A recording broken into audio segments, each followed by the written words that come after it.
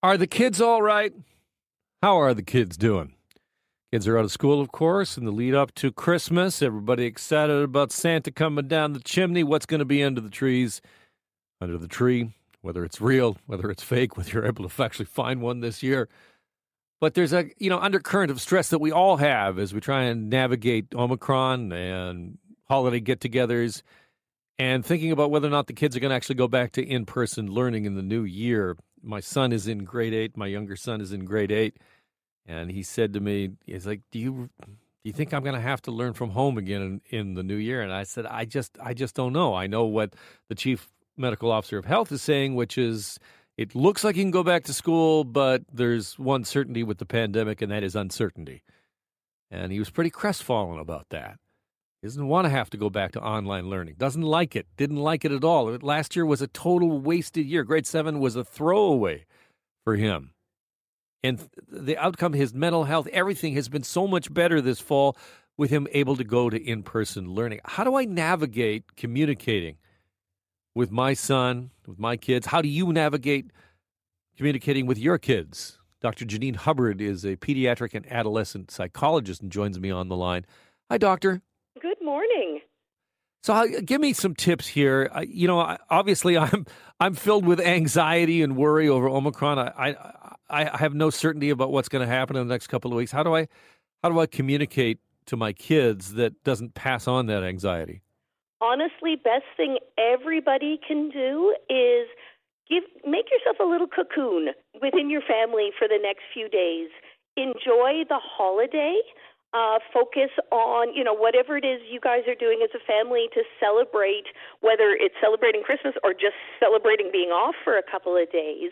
And really, as much as you can, work on some stress relief for everybody. Give everybody a chance to de-stress and unwind, and worry about the school piece closer to time once we have more information. Because you can stress about it through the whole holidays. It's not going to change what happens, but it isn't going to give you that mental and physical break from it. For little kids, I love using something called a worry box. And again, you can get them to design it or you can use an old tissue box. Doesn't matter.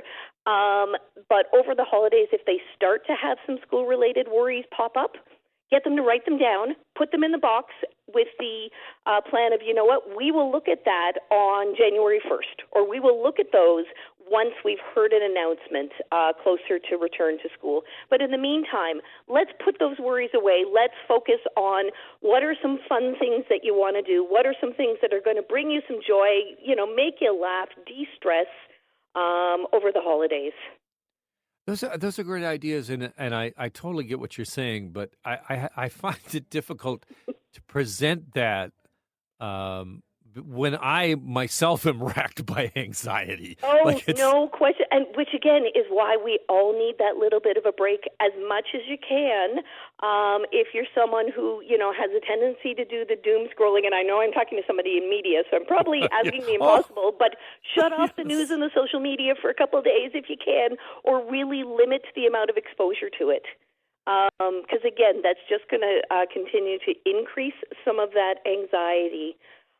If you really need to focus in on it, break it down. Break down what were the awful parts of having to be online? What parts of it did you really dislike? What parts did you really find challenging?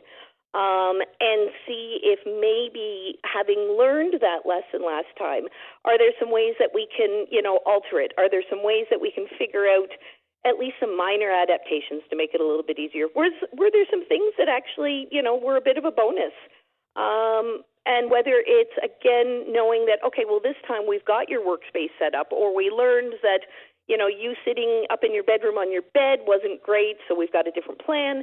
Like I say, really breaking down the experience into the what worked and what really didn't work, so that you can give a bit of a sense of control, because the more in control we feel, the less anxiety we're going to feel. And that's one of the reasons why all of this has been so challenging for us, because it's all so out of our control, or it feels that way.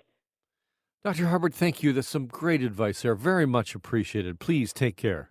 Oh, well, you too. And get some rest, if at all possible, over the next little while. I'm gonna have to put my phone in that box. Maybe set it alight. That's probably the best thing for me. Thanks, Dr. Hubbard. Anytime. That is Dr. Janine Hubbard, who's a pediatric and adolescent psychologist, talking about navigating anxiety with your family.